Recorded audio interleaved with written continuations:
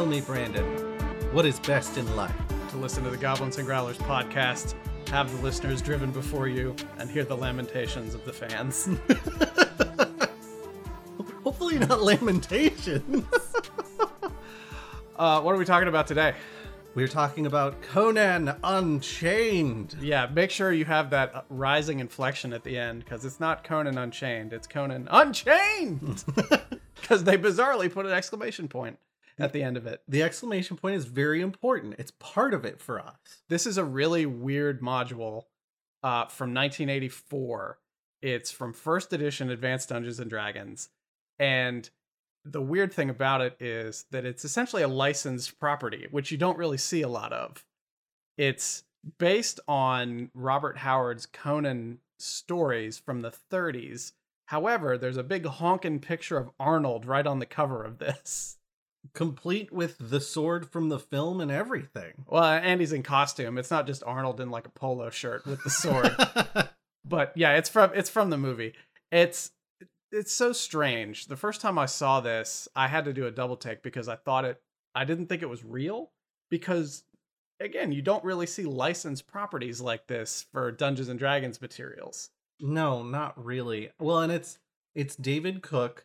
What I find interesting is it's David Cook before they started including Zeb in his name. Yeah, this is very early in his TSR career, I think. He actually ended up starting to write for TSR, which at the time was the owner of Dungeons & Dragons because they created it, because he answered an ad in the back of a magazine where they said they were looking for writers. So he essentially did a spec adventure and sent it in, and they hired him.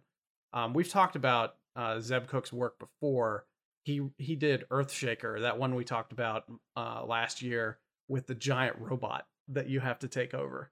Yeah, we were discussing quite a bit the concept that it seems like the sort of work that probably got shuffled across Zeb Cook's desk, and we imagine he was less excited to do given the material he typically creates. Yeah, he's probably most well known in writing circles for role-playing games for being the person who created Planescape, like just from whole cloth.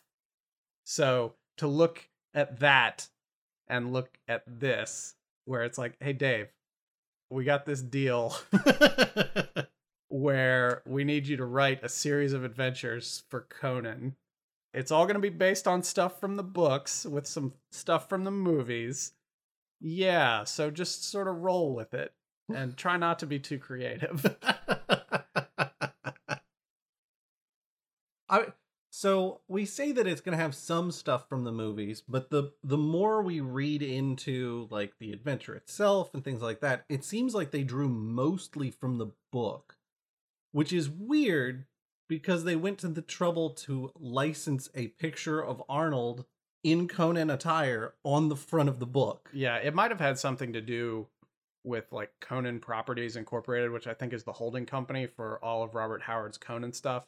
I didn't look this up, but I'm guessing maybe at the time they were the ones who had licensed everything to the movie so the movie could be produced, and then TSR ended up working with them, and that's how they ended up getting the ability to use the Arnold image on there. I mean, that would make some sense. Mm-hmm. I think I'd be curious to hear more about that. If anybody knows anything and wants to tweet it at us at Goblins Growlers on Twitter, or, us individually, as we always call out every episode, I'd be really keen to know what that whole licensing process was like. So if anybody knows, send us that info, because I want to know. Yeah, and, before we get into it, just the whole idea that this thing exists is just really funny to me. I mean, I guess this was back in the 80s. It was before you would see so many specialized role-playing game products. But I guess there were people who were thinking like, oh, you know what I'd really like? A Conan the Barbarian role-playing game setting. But there was also like a dedicated system for Conan back then. And I think actually TSR owned it. Yeah, this particular book definitely feels very much round peg into square hole. Yeah. Like that. They're like, there are clerics. They're really rare. They do exist. Yeah. You can't really do healing magic. There's really no healing magic, but you'll notice that Conan and his friends seem to heal very quickly. So perhaps it's something in the air or the water or a unique bacteria that helps everybody heal quickly. Because this is set in the Hyborian Age, which is this fictional era of lost time that Robert Howard developed that's set essentially between the fall of Atlantis and like the Bronze Age. And there's like lots of lost technology and culture and stuff there. So it exists sort of in its own temporal island. And there are gods, there are goddesses. To a certain degree, there's science because there's metallurgy and stuff, because one of the whole points of the movie is the riddle of the steel and how mankind took steel from the gods, kind of like Prometheus and fire. I should mention that right before we recorded this, we actually sat down on a Saturday morning and watched Conan the Barbarian, all 2 hours of Conan the Barbarian. It holds up surprisingly well. Like, there's definitely some stuff that it's like, oh, you couldn't get away with that in modern film. Absolutely not. It does have a lot of holdovers stylistically from old-timey movie making, where just there are large swaths of nothing happening, and you have to fight to stay awake for a little bit until the next plot point. Or there's very long sex sequences multiple times throughout the film. Mm-hmm. Yeah, and it was interesting. I hadn't seen it for probably about 30 years, not since I was a kid. Except for like little bits and pieces, like What Is Best in Life. Everybody's seen that about 1,000 times. But yeah, so the movie came out in 1982, and this, Conan Unchained, came out in 1984, which again is weird. There was a sequel to Conan the Barbarian, Conan the Destroyer, but this doesn't have really anything specific to either of the movies in it. The book goes out of its way to mention up front that it's based mainly on the Robert Howard stories from 1934-ish. And that's where they're pulling a lot of the characters. Josh was talking about how they're trying to square peg, round hole everything. And there are like two really big instances of them trying to make something work that doesn't necessarily work. And the first is there are pre-gen player characters from the book, Conan, Valeria, Juma, and Nestor the Gunderman. And in the back, where it gives like a little bit more fleshed out character sheets and stuff for them, it says basically, well, we're not telling you have to play these characters, but for maximum enjoyment, you should really encourage everybody to play these characters, because they had to sort of bend the rules a little bit to make them work. Because there are specific rules for this Conan setting. And several times in the book, it says, now, we're not saying that regular AD&D rules don't work. Just there are some instances, because these guys are like major heroes and everything, that we have to tweak it a little bit so they can act outside the rules. Yeah. It's definitely one of those situations. I know we've been talking a lot about system design lately on the show. It's definitely one of those situations where it's like, you all probably should have just used a different system instead of trying to make what you were trying to do fit the system you have. Because now you have pre-gens that don't make sense. Yeah. And you have the inability to create characters on your own. Yeah. Because you'd have to break them in the same way. And it doesn't really even have a section in there to walk you through, like, so let's say you want to create your own Hyborian character. There's no, here are some things you need to tweak and change. There's nothing like that. It's just, here you go. Figure it out. It has like 3 pages in here of rules that are different for characters and just the world in general. Like there are heroism and luck points, which is another stat that the GM needs to keep track of. Because each of the 4 characters has a certain amount of luck points that they're given. And the GM is supposed to encourage the players to try to do something heroic or out of the ordinary, and it costs them a luck point. But the GM's not supposed to tell them how many luck points they have, so they could literally run out of luck in a session. Oh, so because the character sheets have luck points on them. Mm-hmm. So the idea is you know how many you started with, but you don't know how many you currently have. Incorrect. I will read directly from the book. PC luck points. For this adventure only, the pre-generated player characters found at the end of the adventure have the following luck points. Do not tell the players the amount of luck points available to them. And then Conan has 12, Juma has 10, Nestor has 10, and Valeria has 16. And a luck point, spending one luck point lets a player make an extra attack, automatically hit an opponent, climb without falling, catch something tossed at them, leap off a chasm, pick up a man-sized object, tear a door off its hinges. And you can spend more luck points. With 2, you can knock out a person with a fist or a weapon, spring from a trap just in time, make 2 extra attacks. You can spend 3, perform a heroic action beyond the scope of the rules, and you can deliver a death blow by spending luck points equal to half the hit dice of the opponent. All right, so here's my problem with that. Mm-hmm. My problem with that is right at the end of the book, they were very kind to include full-on character sheets with like the name of the character and a little bit about the character and then all of the stats and a cool little like illustration of each character. The luck points are right there in the character sheet. So they're like, don't tell your player characters about like what you do. They expect you to do a copy of this, I guess, and then use whiteout on the luck points? Like what? I guess because it says, do not tell a player how many luck points his character has remaining or how many he needs to spend to attempt the chosen feat. Maybe you can tell them up front how many they have, but I guess if you're the GM and you're like, well, what would you like to do? And they explain what they like to do. Maybe you as the GM decide how many luck points that's going to cost. I guess that's the idea. And then you say, do you want to spend luck points on this? And they're like, yeah, let's put luck points into this. And then you either yay or nay it, depending on their remaining pool. Yeah. I guess so. I just like, don't tell your players what their player characters have for luck points, even though it's right there on their character sheet. I can understand this because if you're trying to use a mechanic like that, you need something to sort of shade it from the player, or else it's not really luck. Then they can meta it. But if you're going to do that, then don't just have it in the book how many they have.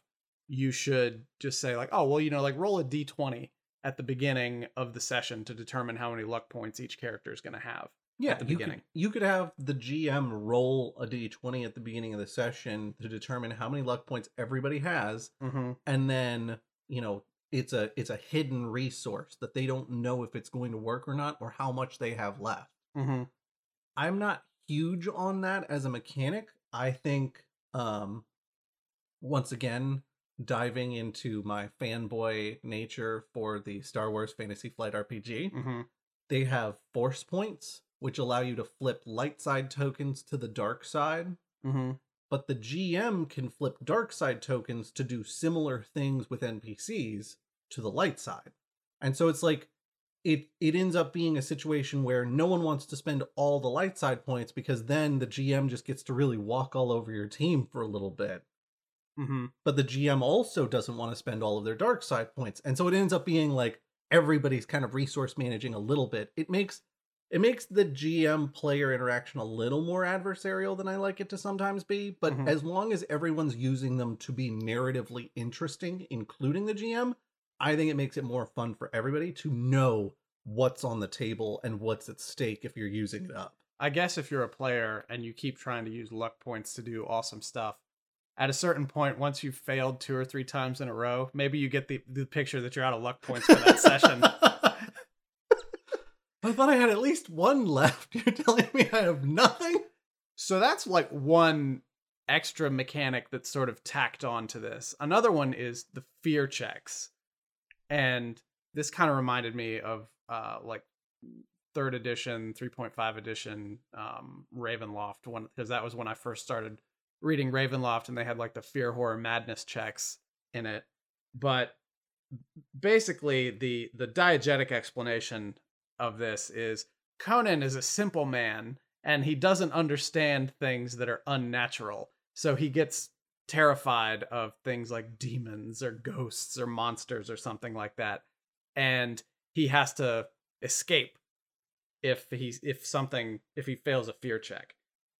And without getting like too deep into it, the fear check, this I know we talked about how this was first edition AD&D. This just smacks of having your TI-82 calculator out while you're trying to play with like an abacus trying to figure it out. It's like, to make a fear check, multiply the fear statistic by the character's wisdom. Roll a D100. If the die roll is equal or less than the amount, the character has passed the fear check. If the die roll is greater, the character has failed the fear check. In some cases, the character's percentile score will be greater than 100. If so, the character cannot be affected by the fear statistic of that creature. That's not difficult math, but it's also an extra thing that you have to do. Multiply the fear statistic by the character's wisdom. I mean, I think in the last 30, 40 years, that's been boiled down to make a wisdom saving throw. Yes. Yeah. Yes. That's been boiled down to make a wisdom saving throw, but it's also been like, here are the pluses to wisdom you get, and you just need to pass this number in general. Right. And it's easy with modern eyes to look back on this and think that was silly. Well, I think the other thing is that we need to keep in mind that these are coming from wargaming backgrounds. True. Where, doing multipliers off of statistics and things like that were not only expected, they were encouraged. Mm-hmm. And so I imagine if they were like, well, this is too complex, let's dumb it down a little bit, the hyper nerds who were really into the hobby at the time would have been like, what the hell is this kitty garbage? Well, contextually, I guess it's important to remember that this is after TSR split Dungeons and Dragons into two different systems, essentially the rules light Dungeons and Dragons and the rules heavy advanced Dungeons and Dragons. And this is an AD&D supplement, not a D&D supplement. Right. So that's where that comes from, because I guess the people who this was marketed toward were expected to want to do extra math to figure stuff out. Right. And there's nothing wrong with that. It's just, to me, that gets in the way of having fun when you're playing. Well, we've been over this. Like, you and I are not the target demographic for those kinds of rules. We are not crunchy boys. Mm-hmm. Let's see, what else do we have in here? It's got its own unique equipment list. It's not wildly different from anything that you would find in one of the old players' handbooks. It talks about spellcasters, because this, in certain ways, is a much more down-to-earth system than a lot of other settings.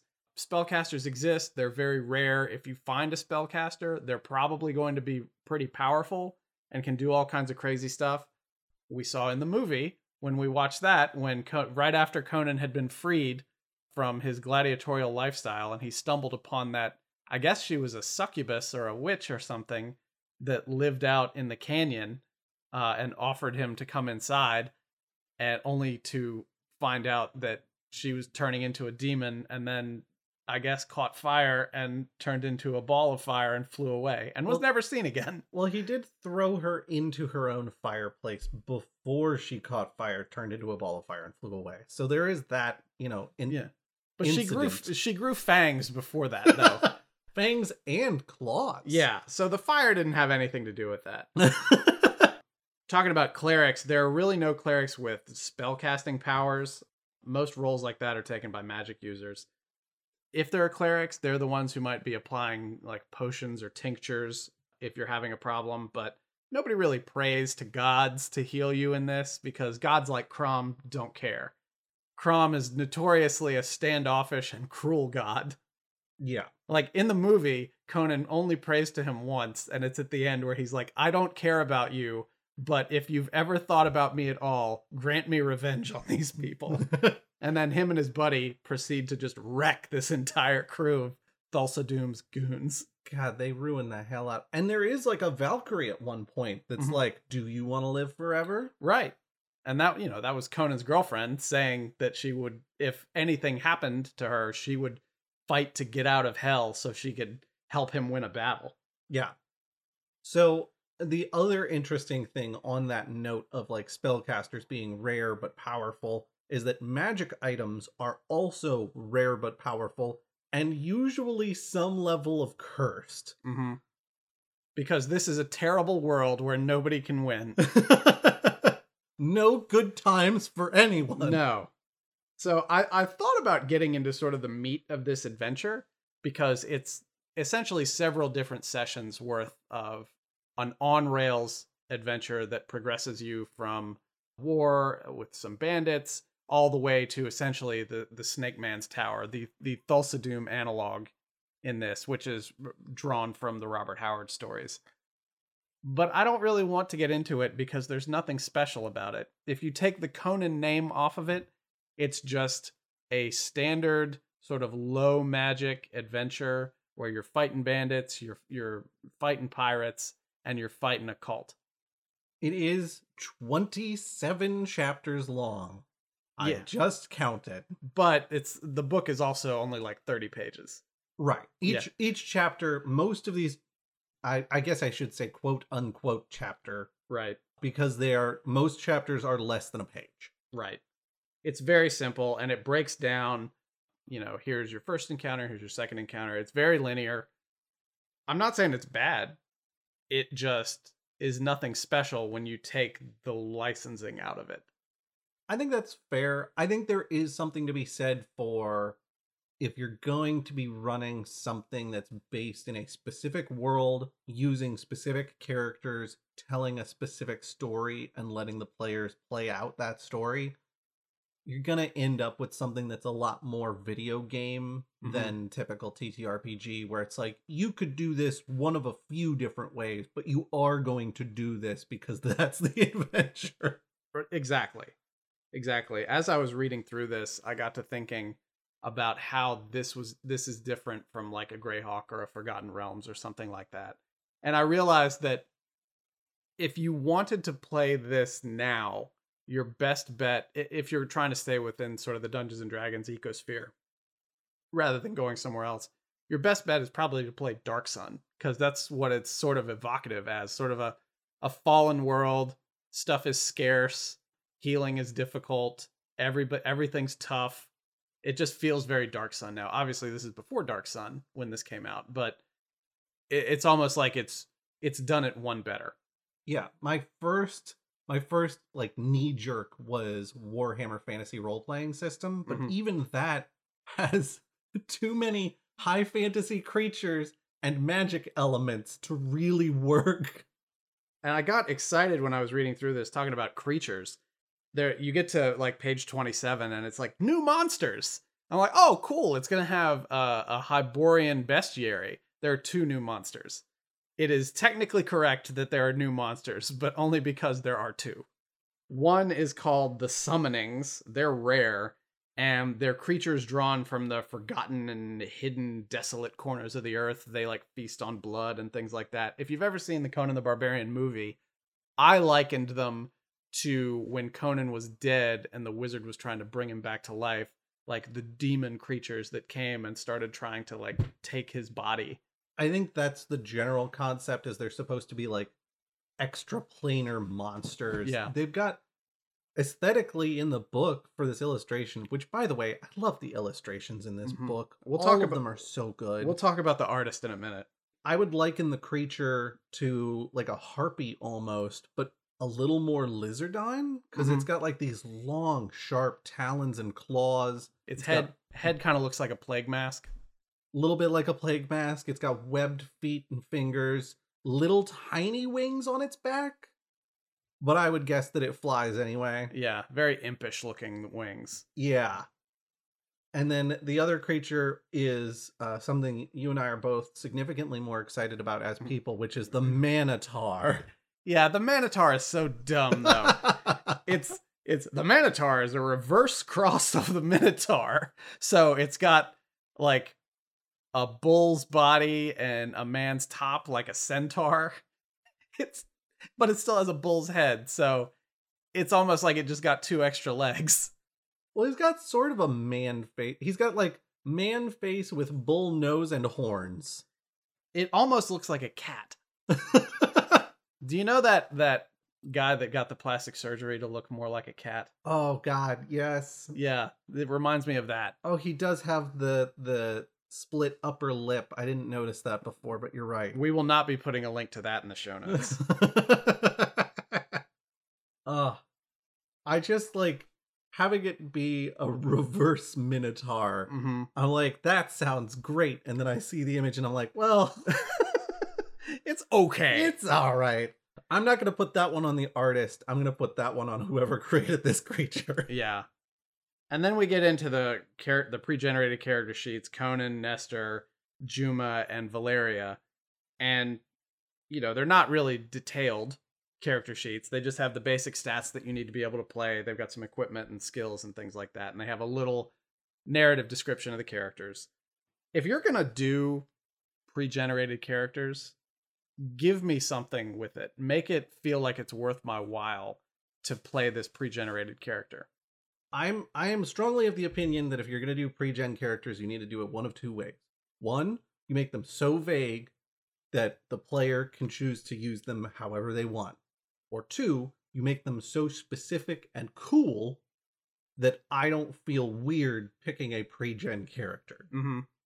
And I've mentioned this once before while we were talking, like looking back from our position here in 2022 back to 1984, that probably wasn't even part of the calculus of doing something like this. I mean, the assumption is undoubtedly, like, these are Conan fans who are picking up this module. Mm-hmm. They're going to want to play Conan characters, so we really just need to write up Conan characters. They'll fill in the rest for us because they know the world well enough.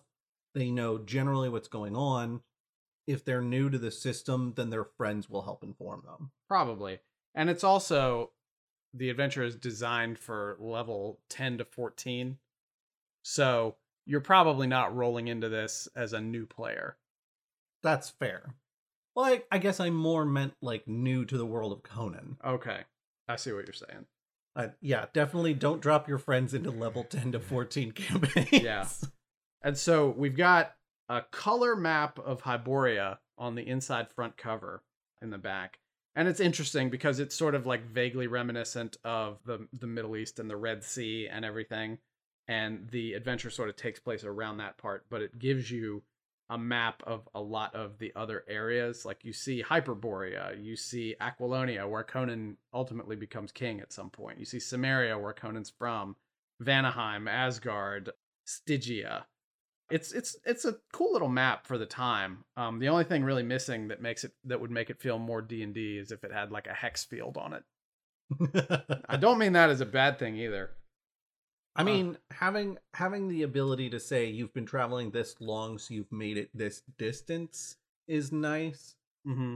And I always miss that on maps like these, but I don't mind, giving the GM creative liberty to be like, oh, it's this far from this to this. Mm-hmm. So it takes you this many days of travel sort of deal.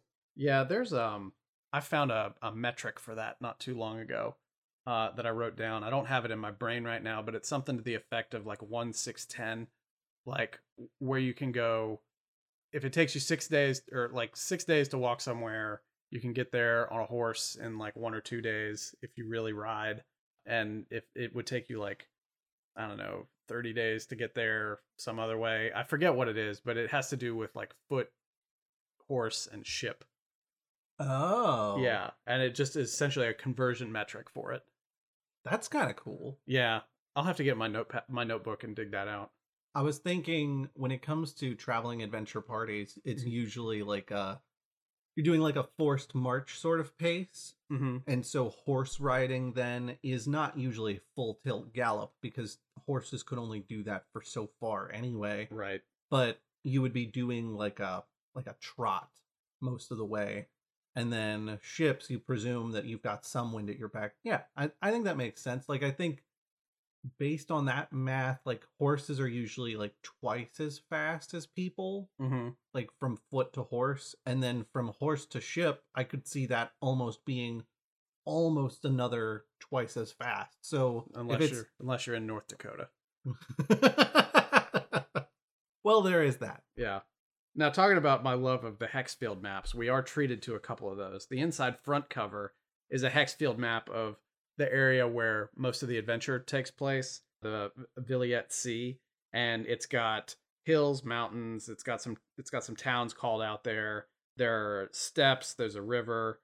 and it even marks out where some encounters are. And it has all the different areas that are listed in the adventure. And then the next page is a dungeon map for where you have to get into the Serpent Tower, Birvetti's Tower, and then it's got 4 levels of the tower as a map, and it's your classic circle with the cross hatching there for the squares.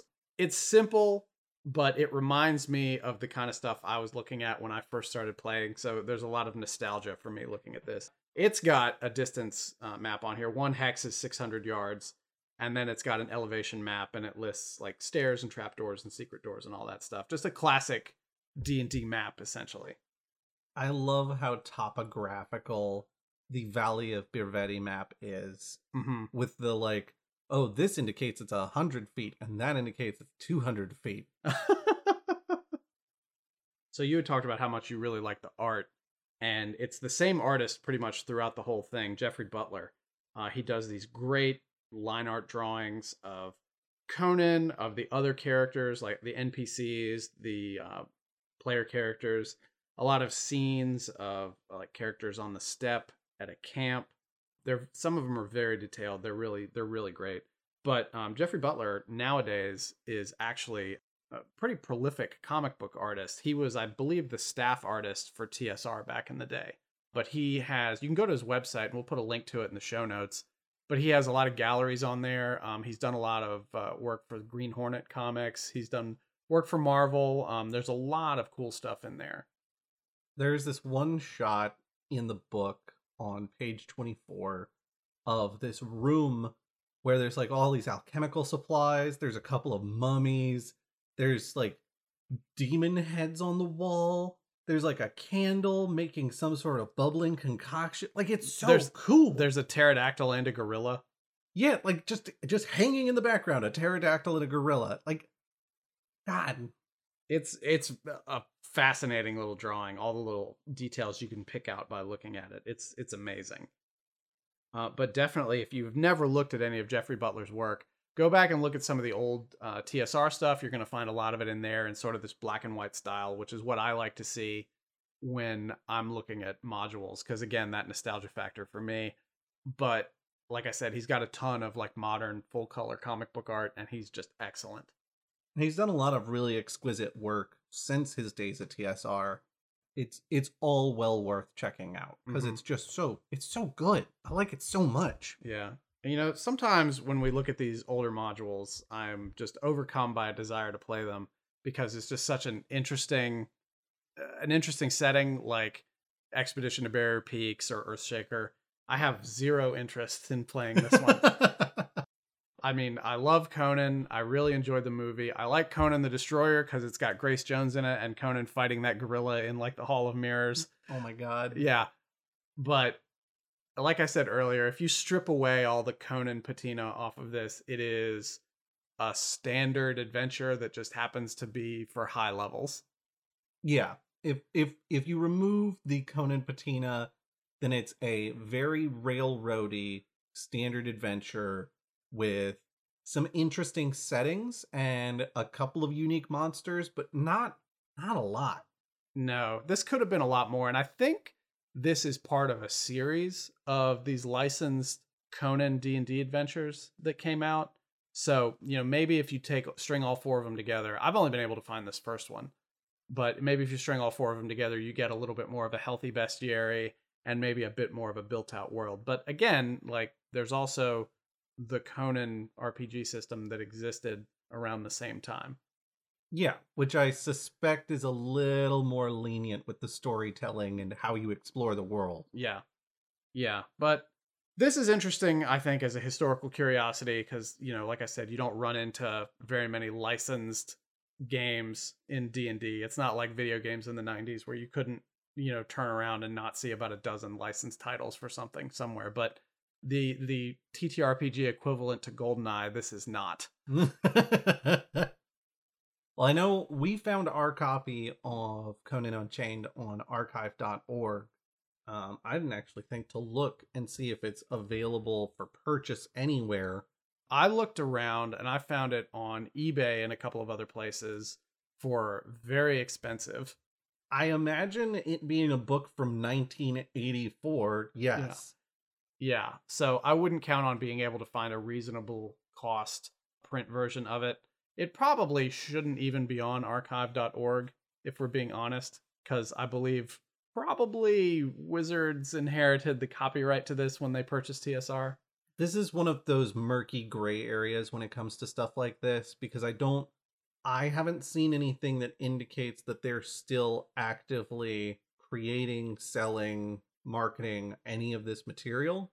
And so instead of it vanishing or being $169.93 on Amazon, I feel like giving people access to the resource, if let me be clear on this.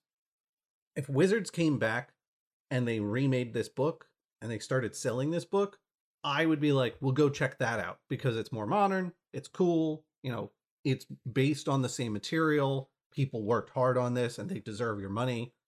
For this, I don't think David Cook is still getting royalty checks from used copies getting sold on Amazon. And I imagine that the reason that you can't find it on Drive-Thru RPG probably has to do with the Conan licensing. Yeah, I suspect that's true. Yeah, because that probably expired 30 years ago or more. Right. So, what are you going to do? So, in that respect, I can understand why it's on archive.org. There's a lot of stuff on archive.org that shouldn't be on archive.org, but they don't have enough people to police it. Like Josh said, this one's kind of a gray area because it exists up there for preservation, so it doesn't just get forgotten. And, when I was scrolling through and I found it and I just saw a big picture of Arnold on the cover, and it was clearly a D&D module, I was like, I have to see this to understand what this is. But, check it out. It's worth it as a historical curiosity, but I could not recommend running this. And I will also, just to give y'all a little peek behind the curtain, because we're talking about archive.org and how we've used it as a resource. Typically speaking, when we find something we're really interested in, if there's access to a legal copy, we go and purchase the legal copy before we do a review or anything like that. Because we want to, basically, if we're telling y'all that you should be going out and supporting these creators, we ourselves need to be going out and supporting these creators. We can't just tell you that and then be like, but that's for everybody else. Yeah. Yeah. So I'm not hanging on to this or anything. We're just looking at it on the archive website, and you can totally go check it out. It's still up there. Yeah. Yeah. But if you have any weird old modules, not even weird old modules, but just your favorite older modules or anything that you want us to take a look at, shoot us an email, contact@goblinsandgrowlers.com, or you can get us on Twitter, and let us know what you'd like us to dig around for, read, and then talk about. Because we really like talking about these older ones. It's a nice glimpse into history and looking at how D&D as a property has evolved since the 70s. Especially the writing style. Yeah.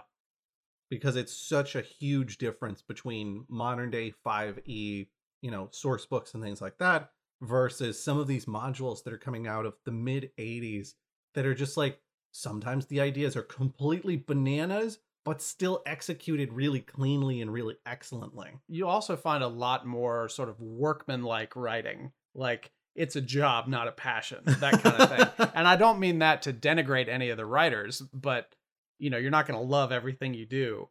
And also, if you're one of like 5 writers at this company that's trying to put out all this content, yeah, some of the stuff you do is just going to be like, okay, I'm going really simple and to the point on this and just getting it done. Now you're making me wonder how Renegade Game Studios writers feel about creating My Little Pony TTRPG content.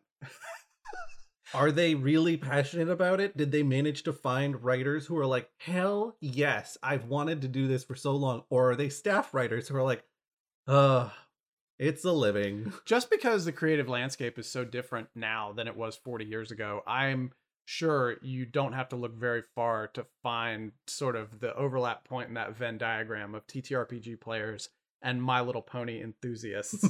There's probably a nice pool of bronies out there somewhere to do this stuff. And also, I really doubt Renegade has any staff writers, maybe one and a staff editor, because they're probably like pretty much every other tabletop role-playing game company out there where they just do it as contract work. You might be right. Yeah. But anyways, that's what we got for this one. Like we said, tweet us with your old module suggestions, because it's been a while since we talked about one of these, but they're really fun to talk about. You can get me at Way of Brandalore on Twitter. You can get me at Black Cloak DM on Twitter. So we'll keep an eye out and talk to you all soon. Bye, y'all.